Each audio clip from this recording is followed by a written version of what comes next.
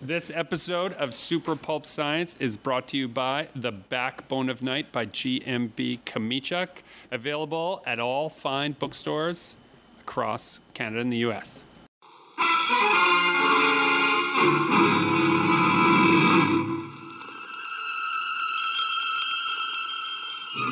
Attention, citizens. It's time for Super Pulp Science. This is Super Pulp Science, where we talk about how a genre gets made. In this very special episode, I am going to be managed by our longtime producer, Dan Vadeboncourt, who is here laughing, wondering where I'm going with this. Wow. He told me he had an idea that he would explain to me on the air. So, dear listener, I'm going to learn about it at the same time that you learn about Well, it. it's a story break. We've done this before. Well, that's no surprise. Well, So what's the big deal? It's going to be in the title. It's not. They're not going to be surprised by that part of it. But yeah, I thought we can, since of course Justin Curry, known the world over as chasing artwork, is not with us today. It might be fun to just do a story. Like he break. didn't die. He's just not. He's just not here at the moment. Right. The way you sounded, Sorry. sounded like something bad had happened. But it might be fun to do a story break where we just kind of brainstorm an idea for a story, and where that goes, we just kind of figure it out, right? We've done this. Do you want to talk a little bit more about it? You kind of came up with this, or maybe you learned it from somebody. Well, story breaking is something that we do fairly regularly off air around here, which is you get a very short space of time, usually about an hour, and you just say, we're going to come up with a complete story in that hour. No arguments, no kerfuffles, just plus one-ing, stacking ideas until you get somewhere. You fix it after it exists. You don't try to fix it along the way. And an idea that really sticks has a tendency to endure and make you want to go back and revisit it, and that's the idea behind it. On the 13th of most months, I get together an hour before midnight and do a horror story break. So I get a lot of practice, and sometimes it goes real great, and sometimes I'm shaking my head because sometimes it goes so badly. But what you end up with at the end is a complete idea, good or bad, and now you can turn it around and roll it over and take a good look at it. Not finishing is failure in most creative fields. So learning how to finish, get to the end, even if it's not perfect. Even if it's not the best ending, right? Yeah, that's right. That's good. And I think that's one of the reasons why so many works of fiction don't have great endings. I think it's because they spend more time up front in almost everything, and then the ending is just like, okay, we got to finish this thing, let's go. And that's fine. I'm not complaining about that. I'm just saying it does happen quite often. But before we begin, do you have any tips as far as what makes for a good story break? Like, is there a yes and rule to this? So as a general rule for story breaking, I would say to the uninitiated is don't have too many preconceptions at the beginning, but do have a set of ingredients at the beginning. And so for our 13 horrors, what we will do is I will come with a list of brainstormed, usually a few minutes before we start, locations, character types, and situations that all lean heavily on the tropes of the genre. So, for example, in a horror movie, obviously the cabin in the woods, the crazed killer, and the babysitter would be like obvious tropes that we've seen remixed over and over and over again. And so those would be on a list with a dozen other things. And then you ask Merman. the merman. Got to mention it. Deep cut.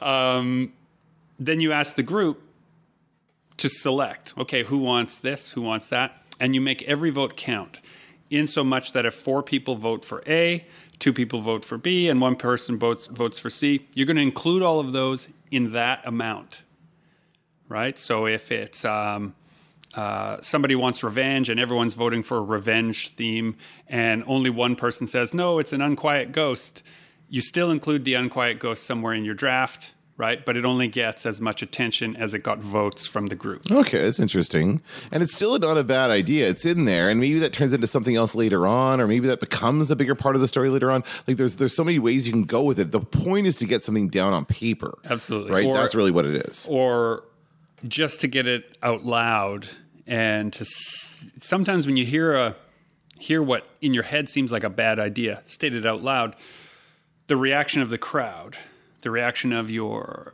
compatriots, co-conspirators in the writing, tells you right there you're onto something, even though you weren't sure. And I will say this, often the thing that has the least amount of votes can become the fulcrum by which the entire story is moved,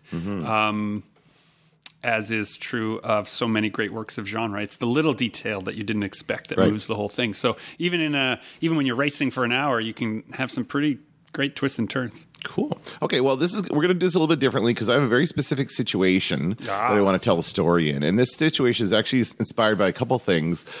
First, the show For All Mankind. Are you watching that show? I am so caught up. I love that show with my whole heart. Good. I'm glad to hear that. I knew you would love it if you watched it, but it's on Apple TV Plus, so it's a little difficult. Not everybody's heard of it. So but if anybody who loves space exploration or the idea of humans traveling through space and even just in our immediate solar system. Hard science fiction. Yeah, it is. Yeah, it's a moon exploration, Mars exploration, that kind of stuff. It's very, very cool. And I went in cold when I first discovered it, so I didn't know the existing premise. I won't say it here, but I'll say that in this season, the third season, they do talk about private space, this private space sector, private companies getting into space travel, which we are seeing in real life now. So this is also partly inspired by Jeff Bezos, unfortunately.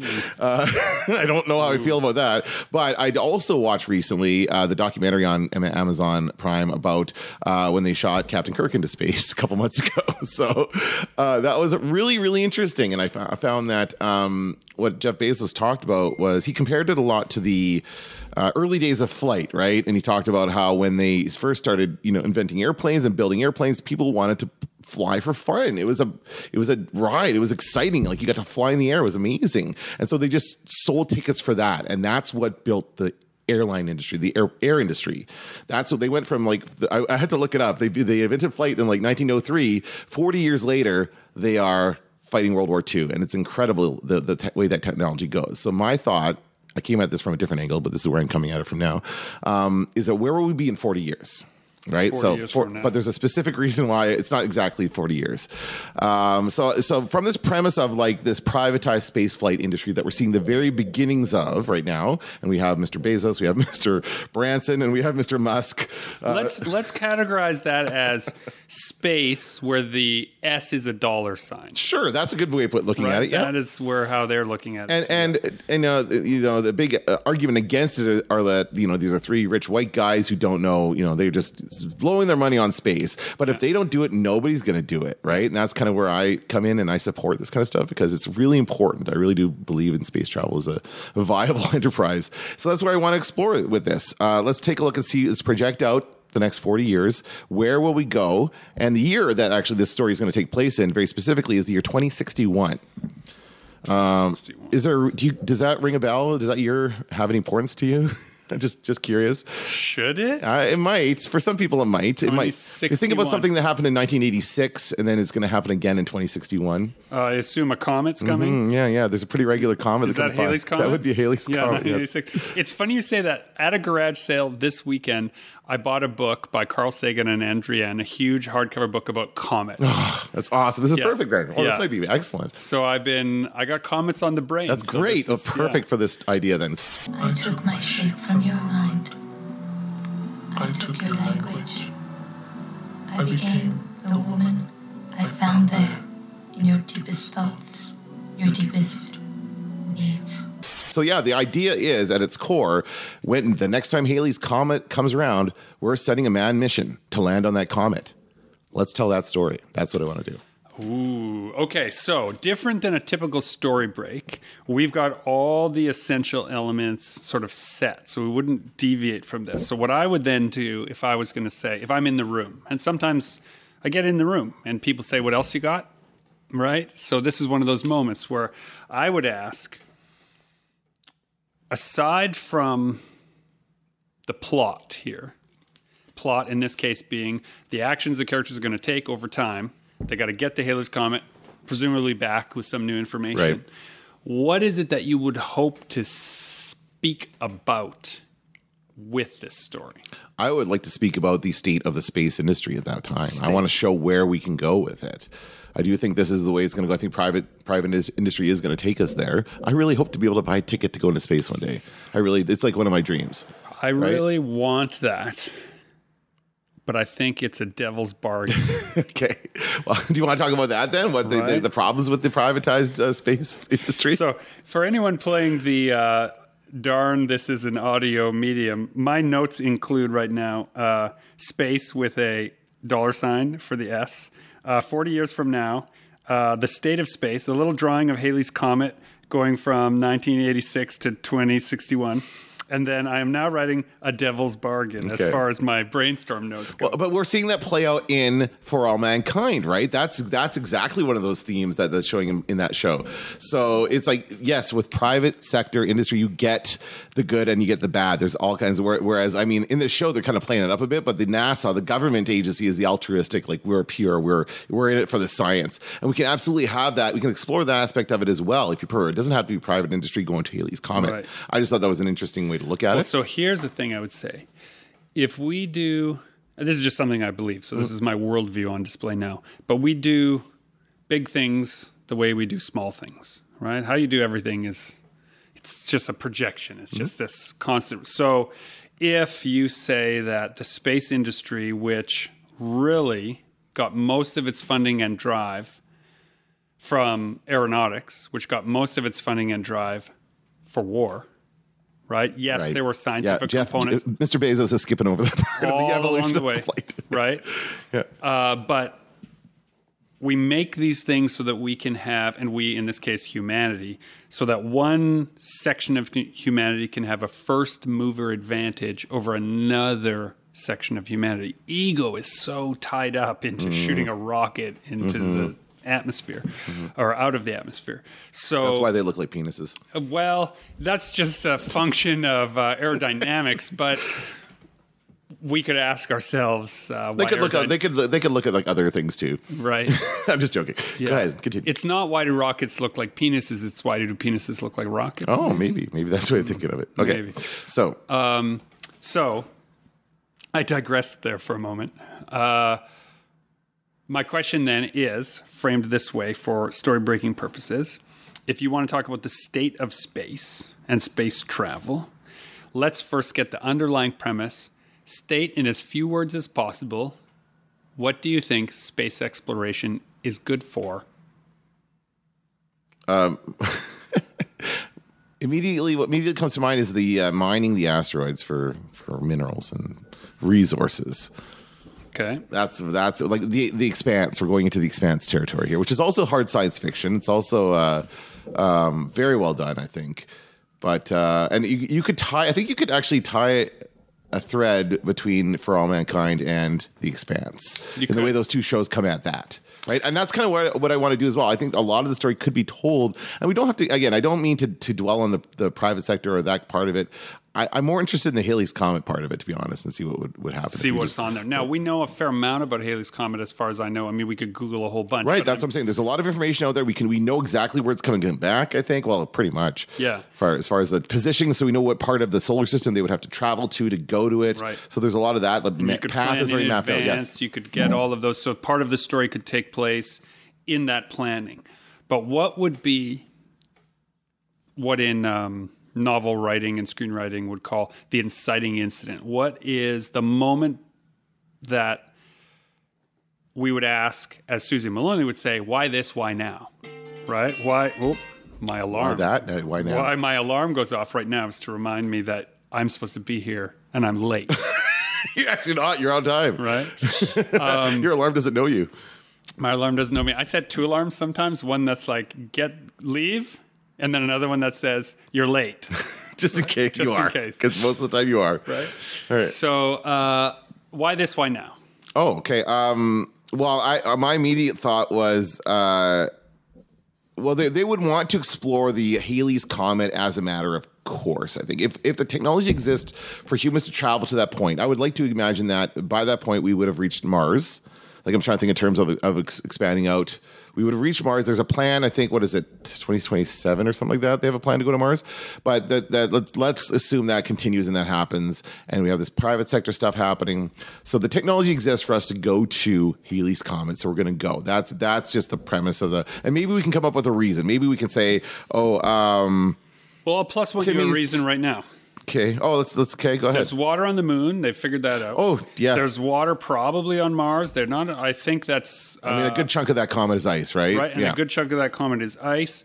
And so, what if you add? What I would do is I would add a piece of technology not yet invented, but is proposed, which would be a engine or nuclear device or some kind of fusion that runs on water, produces air as its byproduct, right? Splits the Miracle. H2O. Miracle technology, Right, yes. a miracle yes. technology, but proposed. Yes, Many I'm sure, people yes. searching this out, and we didn't think we could split the atom, but we It did has. that. It just has to sound realistic, right? Right. It doesn't have to really be realistic. That's the beauty right. of science fiction. And so if your science fiction element is mostly things that are true and one thing that is not, which is that there is this type of technology, then a huge floating block of ice that you can predict when it's going to arrive, you don't have to mine for it, you don't have to refine it, could then be a resource that would get a lot of people excited. Let's say excited for a further leg of the journey. And Halley's Comet itself passes through the solar system, and maybe you could look at that plot. Now, these are all things I'd have to look up and do a little research to see where that is. But I would look for the route of the comet, and I would say, where is it going to pass out of the solar system? What's it going to be near? And my plot would be a bunch of people who want to get to the comet, sample it, and get home. And one group that wants to get to the comet, sit on it, and ride it for a good portion of the rest of its journey, right? Converting that water into oxygen and energy for whatever For the long term. from whatever long And term. then by the time it comes back, it's ready. It's ready for them. That's right. Like it's like a factory they put on the comet. Ooh, that's a good twist. Even I didn't think of that. I just thought of like a kind of like hitching a ride out of the Oort cloud and out of the solar system. But And then was it 75 years? Every 75 years it comes back. So in 75 years it comes back, and all the resources of the comet are packaged up and nice and ready All for ready the to Earth. go, But yeah. then the Earth is destroyed. Oops, sorry, we couldn't wait 75 years for the comet to come back.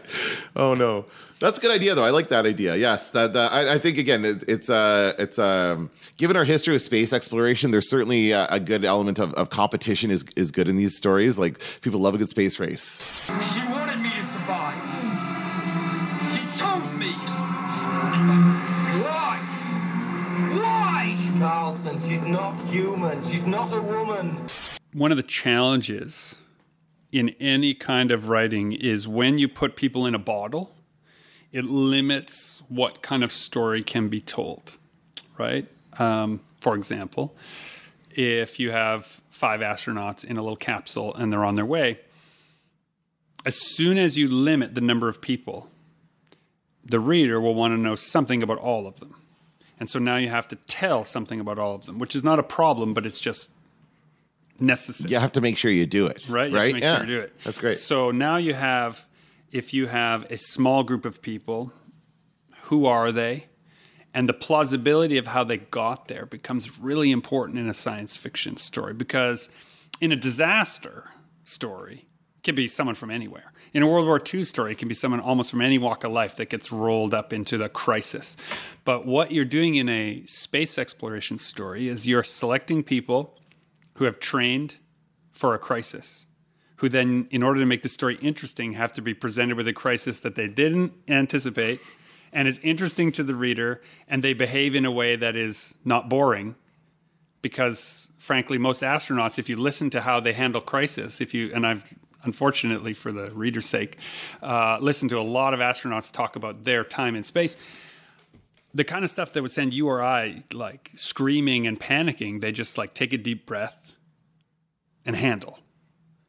So how do you make that compelling to the average reader becomes another layer of what to do. Yeah, and I would honestly want to find a way to do it in a non-cliche way, because I think we've seen a lot of those stories over the years. You know, again, I've been binging From Mankind, so it's there, but it's also Apollo 13. It's also so many other different things. So we've seen that quite a bit. So I would want to be very aware of what's been done before in informing the new story. And I would also be remiss if I didn't bring up the fact that Carl Sagan, aforementioned, brought up many times he was involved in many of the robotic probe missions to other planets that frankly They bring back better science than humans do. Oh, there's an idea. So what if we did like an AI probe going to the comet instead of a crew of humans? Right? Because it's safer, Yeah. right? Nobody is at risk. The reason why you put astronauts on those rockets, at least in the 60s, was because it captured the human imagination. Right. Monkeys just didn't do it. Right? Well, it's not that monkeys didn't do it or couldn't do it. It's that as soon as they did monkeys until they figured out they could do people. And then when people could do it, and then it became a race, right? Yeah. A race between two iPhones to the Halley's Comet, which is essentially what you do if you put two True. algorithms, is less interesting. How do you make that compelling? I don't know. That's true. Oh, man. And what's at stake? As a It's result. yeah, you really want the thing is, and what the crew offers, what having a human crew offers, is just a chance to really have the audience identify with the characters and with the story, right? So No. that's where you go. That's where you get into the cliches and the tropes of the characters. I just had an idea, which is your idea. Okay. I'm pitching your idea back to you. Your idea was technology gets on the comet, goes around in the loop, comes back. What if that already happened in 1986? What if in 1980? Secret government. Yeah. Shit, that's awesome. That's so good. That's What so if, good. What if in 1986 a secret government, NASA or Chinese or Russian Right. program got onto Halley's Comet? Oh, it's awesome. And in that intervening 75 years, cracked that water makes like water into energy and cold fusion. oxygen. Cold The fusion thing, yeah. That's what they go to do. And out of desperation, out of their need for being stranded on this, they crack it and have survived in the interim. But I think people going there for the second time don't know that. They discover that on the That's comet. right. They would find it. Yeah, So they yeah. would go. So then you would have this moment where we sent the safe algorithm robots, right? The little probes to go check it out. And then, oh my God, there's people on the comet. And how old would they be? Maybe there's another generation of people wow. on the comet, Right. It would be at least two generations in right? that time So frame. you could yeah. have two generations of people on that comet, right? Who have survived, they've thrived. Even if you want to Maybe make they've it interesting. encountered alien species Yeah, or something. maybe they've encountered something really wild and they've come back with the functioning technology of 1986. Right? Which would That's pretty be cool. incompatible. Right. Oh, with it's going to be all modern- analog, right? right? There'd be no computers. It would all be all like tapes Right? and stuff. So then those probes would not be able to interface properly, would not really be the best source of communication. Mm-hmm. So maybe now it's a race before the comet leaves the solar system again, a rescue mission to try and rescue those people. Right? Would they want to be rescued? Are they happy the way they are? You know, it's essentially like a commune now, you know, however you think about it, but it's like a small group of people who maybe that Stockholm syndrome is like Right, deep, right. right? Oh, yeah. If the astronauts told them the whole time, like, you've been abandoned and we solved this ourselves, and, Yeah. you know, Maybe they worship the comet as a god. maybe they met some weird space god. Maybe out they're a in the- cult. Maybe they're a cult that went there. That's what they went instead of the government. They were like a cult Maybe that it was, flew. okay, They built wait. Maybe coming back to your idea again, because this is what I'm trying to do.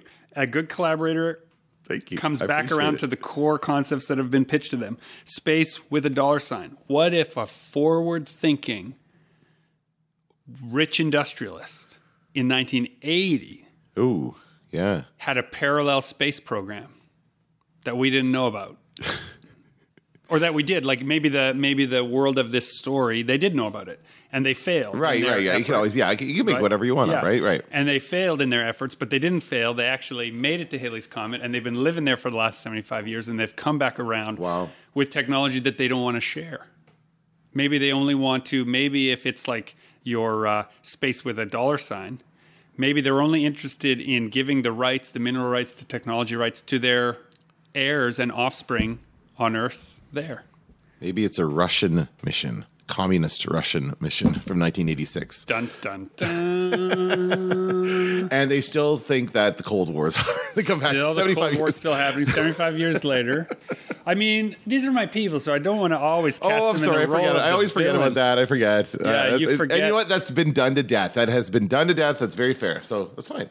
But maybe what we could play with is, now again, I'm looking at this state of space, the devil's bargain. Oh, here's the devil's bargain come in. Maybe a Soviet era mission and a private mission came to odds, and now they're the ones that have the offspring all this time later. And what's great about that mixture is you could say that you don't know what happened. And it's 2 generations later, so they've been told what makes sense to tell kids who are trapped on a comet hurtling through space. Is Dr. Hans Fallada here from the SRC? He knows who we are and what's going on. Okay, so some of the stuff that you've got so far is The State of Space, The Devil's Bargain. You asked something like a hint for someone who is trying to do story breaking or trying to figure it out. And I had made a note for myself here to say, action is character.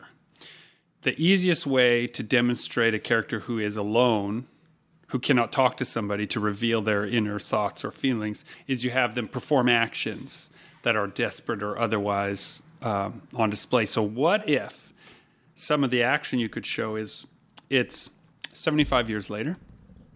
Maybe the corporation that originally went to Haley's in 1986, maybe they used all of their money, all their budget, and the offspring, the now grandchild or great-great-grandchild of that person, just slinging coffee somewhere, and an agency comes to them and says, your grandfather is alive, your great-grandfather is alive, and he'll only talk to you.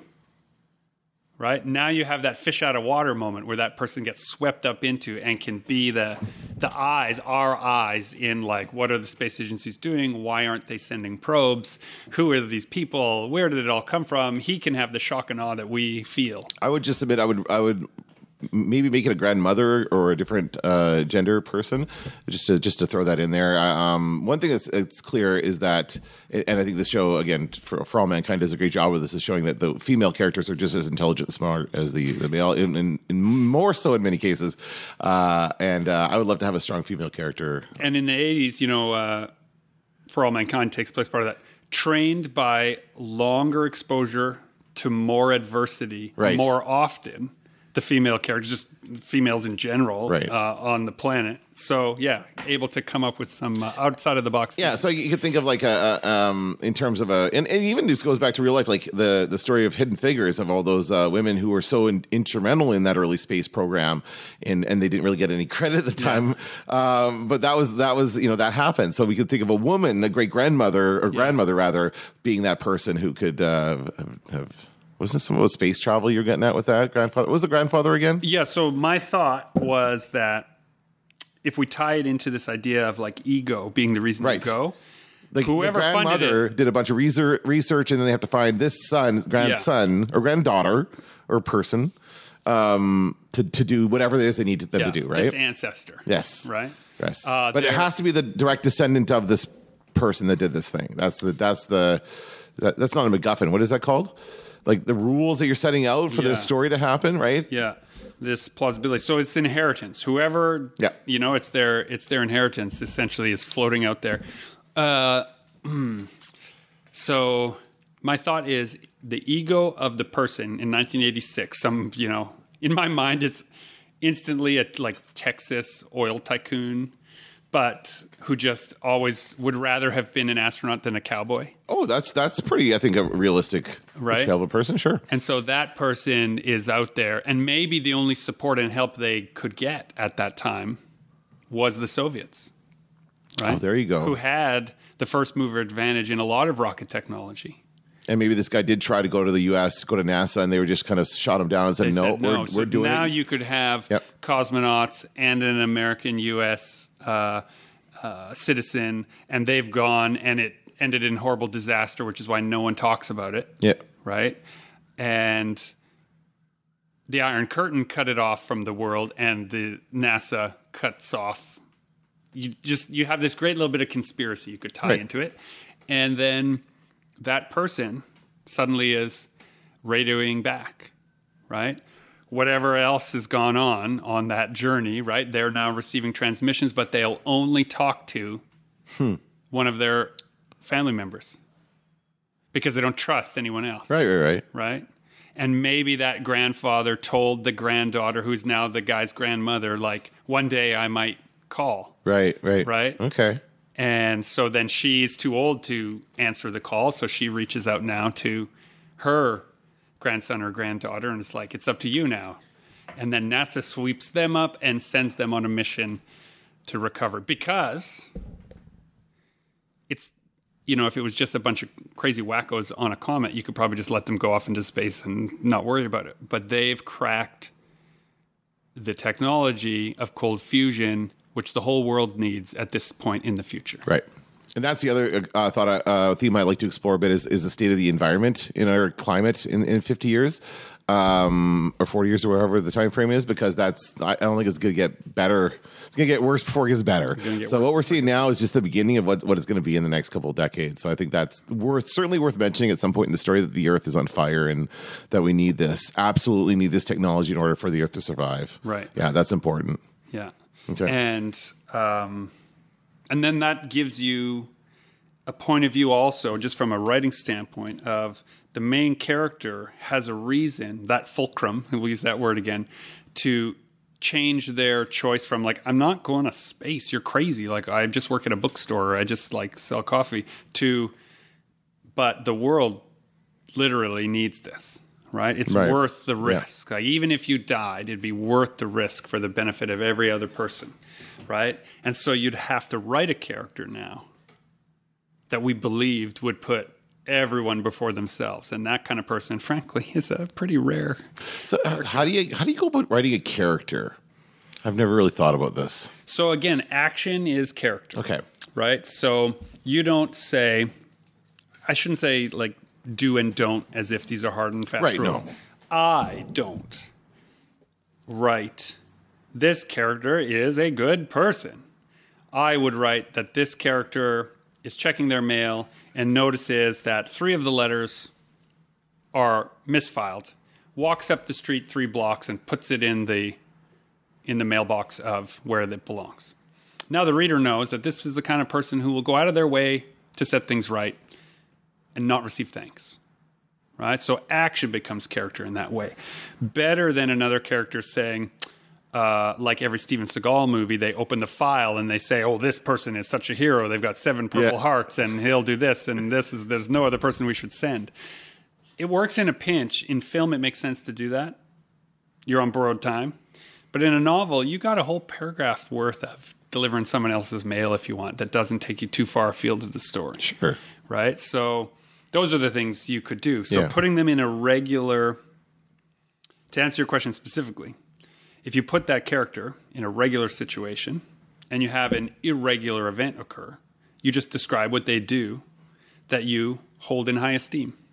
You just give them those behaviors. Well, and it doesn't have to be a good, like if the character is not a good character, then you just describe what behavior you think they would do in that situation. That's right. It's just you envision the character, envision a person, and then just envision what that person would be doing in this scenario that you've created for them. Right. Right? Okay. In a book project that I'm working on right now, which I mentioned, I guess, in the last podcast, the ink is not yet dry on the contract, so we'll leave the names out of it. Sure. But I have a character that I've told myself, this one character in the book is going to say everything I wished I would have the foresight to say in a crisis. There's a lot of crisis in this book.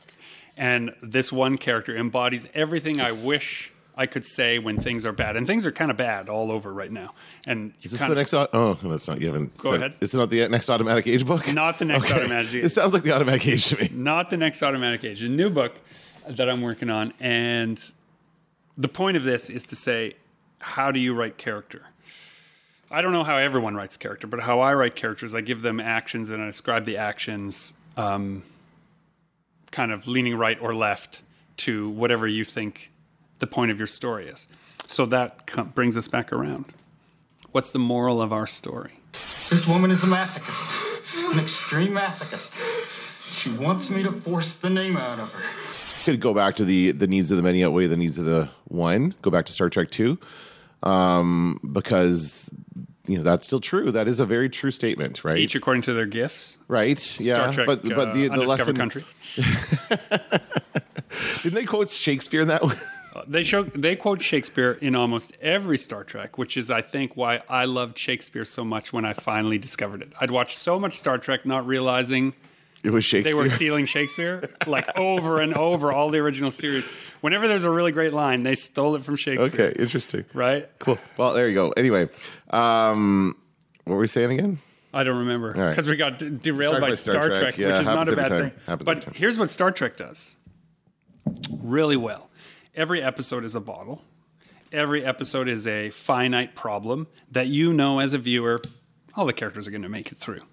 How do you make it interesting and exciting? The writers en masse in Star Trek have always been selected because they're good at that theatrical way of bringing your emotion up.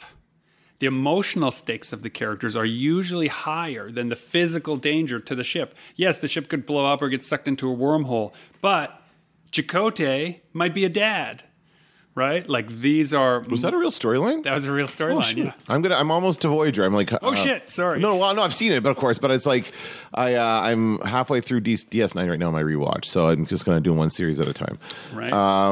Yeah, no, I get that, and it is very good at that. So to apply that back to our story here, I like the idea of not necessarily killing off characters just for the sake of shock and dramatic purpose. Like I think that's just done too much. So if we could even guarantee that most of our characters are going to make it through this, I think that's a good rule to start out with. Just that way, because it would be kind of unexpected, right? Because I just finished watching a movie and it was such a ripoff of Alien, where it was just like everyone just got knocked off one by one, and it's called Star Quest. It's on Tubi. That's a deep cut. It's 94. Came out in Yeah, 94. yeah. Yeah, it was good. It was actually not bad. Ming-Na Wen is in it. Way before she was on Star Wars. But it's very, very good. Well, not very, very good. Sorry, it's very interesting, I would say. Did you watch it because it had a quest in the name? Yes. Yes, that's just in Are you going to do a fan quest movie night with only movies that have quest in the we name? could probably do it, I bet you. We could do The Quest. We could do... Quest for Fire? Quest for Fire. Star Quest. Jeez, yeah. There's maybe that's it. I don't know.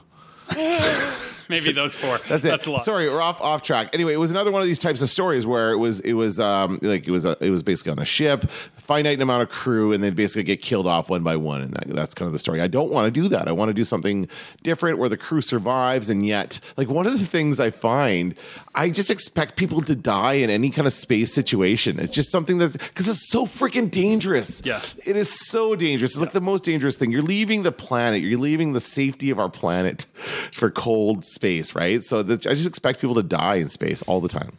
That was the punchline when they were describing Gravity, the Sandra Bullock film. It was described as a horror movie where the monster is space, right? Because everything is after her, quote unquote, right? And I think it's a terrifying idea. Also, to me, what's of interest is people who are willing to leave everything behind, given the high probability that they will not survive. Yeah. And seem to do it with a smile. Like, how do you find those people? And then coming back to our story, if our character, who is just like, works part-time at a bookstore, suddenly finds himself in a capsule with 5 people who are totally at peace with what their job may ask of them, we get a moment for him to actually discuss it with them.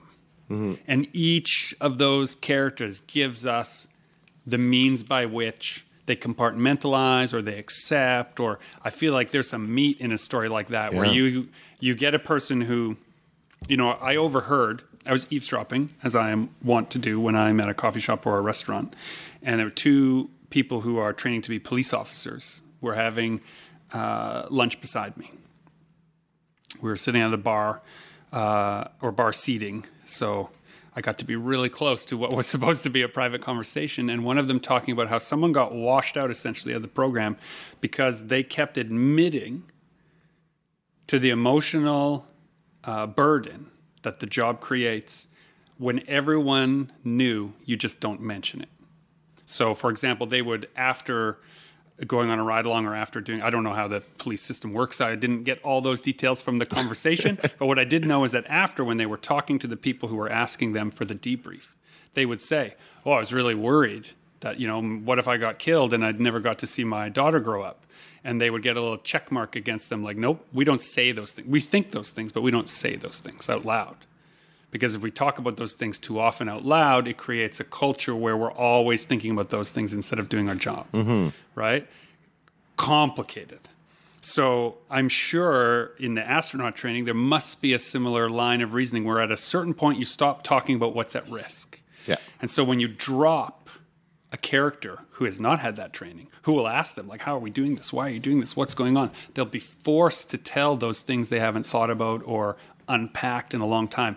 And now you have the meat of a real story, which is human drama. There you go. Right. That's great. Okay, let's get back to the story for a second because I'm still fuzzy on some details. So we have this original mission in 1986. Yes. Texas billionaire teams up with the Russians to send a mission over there. Whatever it is, secret could be secret government. We haven't, but it's a mission that goes to the comet, and people are on the comet. Now we're sending another mission. Now it's 2061. We're sending another mission back with this person who's this descendant of this. Well, I think first they find out they receive transmissions. Oh yes, that's right. Yes, they that know, shouldn't be there. Right. Hey, here comes Haley's Oh comet. yes. Oh, that's always my favorite part of these movies when they're like they hear that's a signal. Yeah. Like, what do you wait, and they hear That's and right. And they're touching, they're holding their yeah, headphones. yeah. Wait, and they hear in this little thing like that. Yeah, right. that's always fun. So we need to have that scene where here comes Haley's comet. Okay, is it on? It's just where we thought it would be. Yes, but there's something strange, sir. What's that? Right. It's giving off radio transmissions. What? Gasp. What do they mean? Right? We don't have we don't work on those wavelengths anymore. They got to go run and get old technology, yes. right? They got to set awesome. it up. Yeah, They got to decode it. It's a transmission that only a few people alive left in the Navy say use. And so now they're piecing it all together. And what I would say is in the between the 60s and the 80s, the Soviets did these things where they were like sealed science cities, apocryphally. So they would have these think tanks, these like closed cities where no information left and no information came in, and they would just work a problem with the population. Wow. Right? And some people say they for sure existed. Other people say they weren't quite as exciting as all that. It was just like a place where the scientists lived, and it happened to be close to Siberia, and Americans, aggrandize everything, and it wasn't so bad.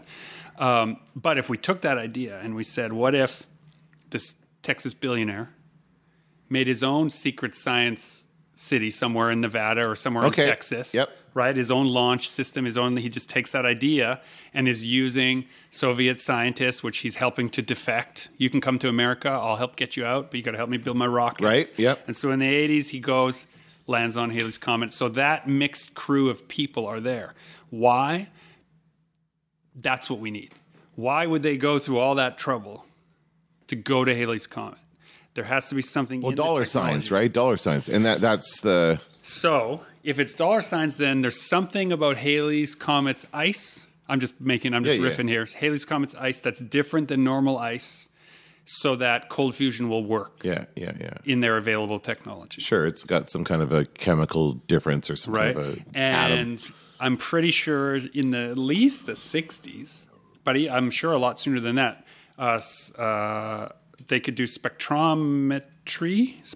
I think that's the way you say the word. So that you would. I don't think anybody says it like that, but go ahead. Spectrometry. You use the went spectrometry. Spectrometry. Spectra. We're going to cut out the part where I don't know what I'm saying. I should look it up. But what the science is, where you bounce light off something, or you read the light that's bouncing off someone, you can tell what it's made of. So they Spectroscopy. No, that's not it. Damn it! I thought it would be all smart. Okay, you look it up and say it's smart, and then cut it so you have the right answer. What are you talking about though? Spectroscopy. It's where you can tell what something's made of by the light that comes off of Spectroscopy. That is a word. Yes, that is spectroscopy is the word. I was right. Yes, you were right all this time. Yes. Okay, so that practice of reading the spectrum of light from an object is what they use to figure out something that no one else has figured out. Yes, that's right. Right? So they went. Now what? They the got first caught. mission? We're talking about the first mission? mission. Well, the first mission got stuck or something. I think that. See, I'm not really interested in that right now. What I'm really wondering about was what is the point of the second mission? What do they need to do to save the Earth? They need to get this in energy. So I think they've come up with a way to make cold fusion, and they need to go to Haley's. They've figured it out, but someone figured it out 70 years earlier. Right. Right? So it's like that first mover advantage, right? Like private money jumped faster than... So you're saying that like this, whatever the special thing about this ice, somebody on Earth in the ensuing time between the comet's passing has discovered this about it, and then realized, oh crap, there's a bunch of this ice on Halley's Comet. That's Should be. But the other guy got there way first. Way first. Right, okay, I got you. Yeah, okay. And so now they have something. I mean, it's a little on the nose, but now they have something to fight over. Right. And then this person needs their DNA sample to access the safe. Safe? What? Not a safe. Maybe not a safe. Maybe a computer or something. There's no computers. Oh, yeah.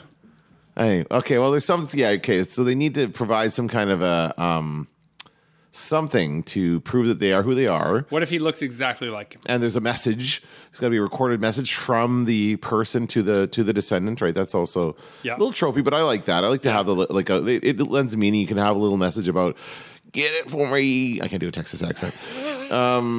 Do it for me, son. Do it for the world. It'll be much less terrifying if you just come to me. Are the people still alive on the comet? Someone is, yes. Someone has to be alive on the comet. Okay, so I love the idea that it's a generation later that has... So this now, here comes to it. This is us putting our writer's brain on and figuring out our theme. Okay. Because now what we've got by accident are two characters, the people on the comet and the person from Earth who's coming. We have two groups of characters who both have an inheritance of a sort. Right? And are both equally sort of, I don't know, have a claim, have a right to whatever that inheritance should be. And you can call into question the ideas of colonization, the ideas of exploration, the ideas of like, if you got there first, is it really yours? If it could help everyone. Right? And you also have this idea of like that early Soviet idea of like collectivism, which, got overrolled into some really horrible Stalin-esque monstrosity. But maybe some little kernel of it in a small enough group that's just a family, they kind of were on board with it. Maybe they got convinced early, those first wave of scientists, that this guy wants to get there to help all the world, and we're on board, and, Okay. So you have a seed of these people who think you should share it, and maybe the twist in it is that the guy, our bookstore guy, on the mission realizes that the crew's plan is to take it and keep it and sell it and profit from it. And not give it to the world. And that the people on the Comet's plan, who started as a capitalist venture to, start a thing, have had a change of heart in 75 years, 2 generations, and now they just want to give it back. Yeah. And they want to give it to everyone. And the other group, because now we're talking about geopolitics in the next 40 years. Yes. Do you think, if we're talking about NASA, do you think America is going to be more likely to be in a position where they just want to share everything with the world? I hope so, but I strongly doubt it. Yeah, it's not likely. Right? Yeah. So then they'd want it. They'd want that first mover advantage. They'd want to be the ones with cold fusion first. And if we're trying to create a story about the state of space, I'm looking back at my note, and the devil's bargain, what's the bargain you'd have to make to bring this thing back? Mm-hmm. And who's making that bargain? Those are questions you have to answer. I'm not going to answer them right now because we're almost at the end of our time. But those are all very good questions, and I think this is really good. This is a good beginnings of a story here. We've got a so to make it a proper story break, we need an end. Oh, okay. So the end is they get to the comet. They find this person happening. There is a conflict. We have to work out the conflict now. What that is, I guess that's the conclusion. What to do with the inheritance? To share or not to share? Is it a happy ending or a sad ending? I want to go happy. I just kind of so happy ending. Yeah, and I want there to be some kind of. So I don't want it to be obvious. So we'll work that out later. We'll be happy. They do end up sharing it with the world. So that instinct to say let's figure it out later, forbidden in this. Oh, is that right? In the story break. Just because I don't want to give it away. We'll figure it out now. What is the reason? Cut it out if you don't want to make a great idea. But if it's a happy ending, what is that happy ending? My first thought, my gut, is they're transmitting, as we said already, just come. Okay, so here's the thing that we have skirted around a few times, and by example have shown, but I'll say it tacitly now.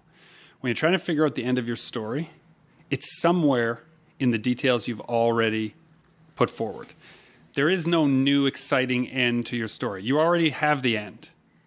You just haven't figured out what detail in the beginning you're going to use as your end. So when you're stuck on how to end your story, you go back and you look at those early details. One early detail that occurs to me here is that when we first hear about the comet, they're transmitting on technology that no one has anymore and aren't picking up that frequency. So could not our young bookstore guy who has access to who knows what kind of regular democratized technology, old media, take the schematics and disseminate them upon his arrival to Earth, unbeknownst to everybody else. So the devil's bargain is you feel like they've made a deal to get these people home, and in order for no one to die, they're going to give up the technology, and they get home, and then bookstore guy goes back to work and he plugs in his phone and he hooks it up to the internet, and now everyone has access to that thing because he's got copies of it. You know, something as simple as a regular person might share it, but a government wouldn't. Yeah, I was thinking more in terms of maybe a broadcast from the ship to back to Earth from the comet. Here's a secret for everyone to have, and just kind of blanket the solar system. And it would keep transmitting, so every 75 years you'd have it again. That's right. In case you lost it, right? Yeah, and I'd like to kind of that's something I thought about as well, is like what happens to the comet after it leaves the solar system. Like it's going to continue on, right? Yeah. So something I'd like to kind of have some kind of ending scene or whatever where it's like, we're going to see the comet continue on as it does it has for millions of years. Like it's just ever changing. The universe is ever not changing, but the universe is the same, even though we are living in it and having all these crazy things happen, right? It's just going to keep going. So, I don't know. Or have we eaten up the comet so much that it's not? Maybe we destroyed the comet, but I think that's another way to go that we haven't. Yeah, maybe it's like just a fraction of it. Maybe it's been eaten up and it's way smaller. I don't know. Anyway. Yeah. Now we need, before we let you go, a working title. Okay. Oh man. So I've used the word inheritance a few times. It might be a little too on the nose. Haley's inheritance. What if his name was Haley? What if he's a great descendant of the actual Haley? Who detected Haley's comet in the first place? The Texan is like... Who doesn't mean Texan? Hey. Well, that was a pirate voice. Come on. Okay, we're getting silly now. Something Haley's... Not Haley's. Nobody's gonna go for it. It has to have comet. It has to be something to do with the comet and the destruction of Earth. Yeah, comet is in the title. The something comet, the last comet,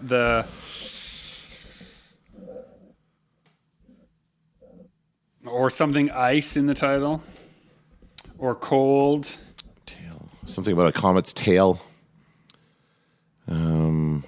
Tail of the Comet. Tail of the Comet. That's been taken. Year of the Comet. What's the movie? Year of the Comet. That's another whole other thing. Comet. Well, I guess that's what I'm going to use for my clips now. Right. Yeah, there you go. Now you know. Chakotay's in that as well, actually. All right. So we have a few working titles. Man, none of them are great. They don't leap out. Comet Man. Just write it down. I'm writing it down because that's what a good collaborator would do. We'll work it out. It's fine.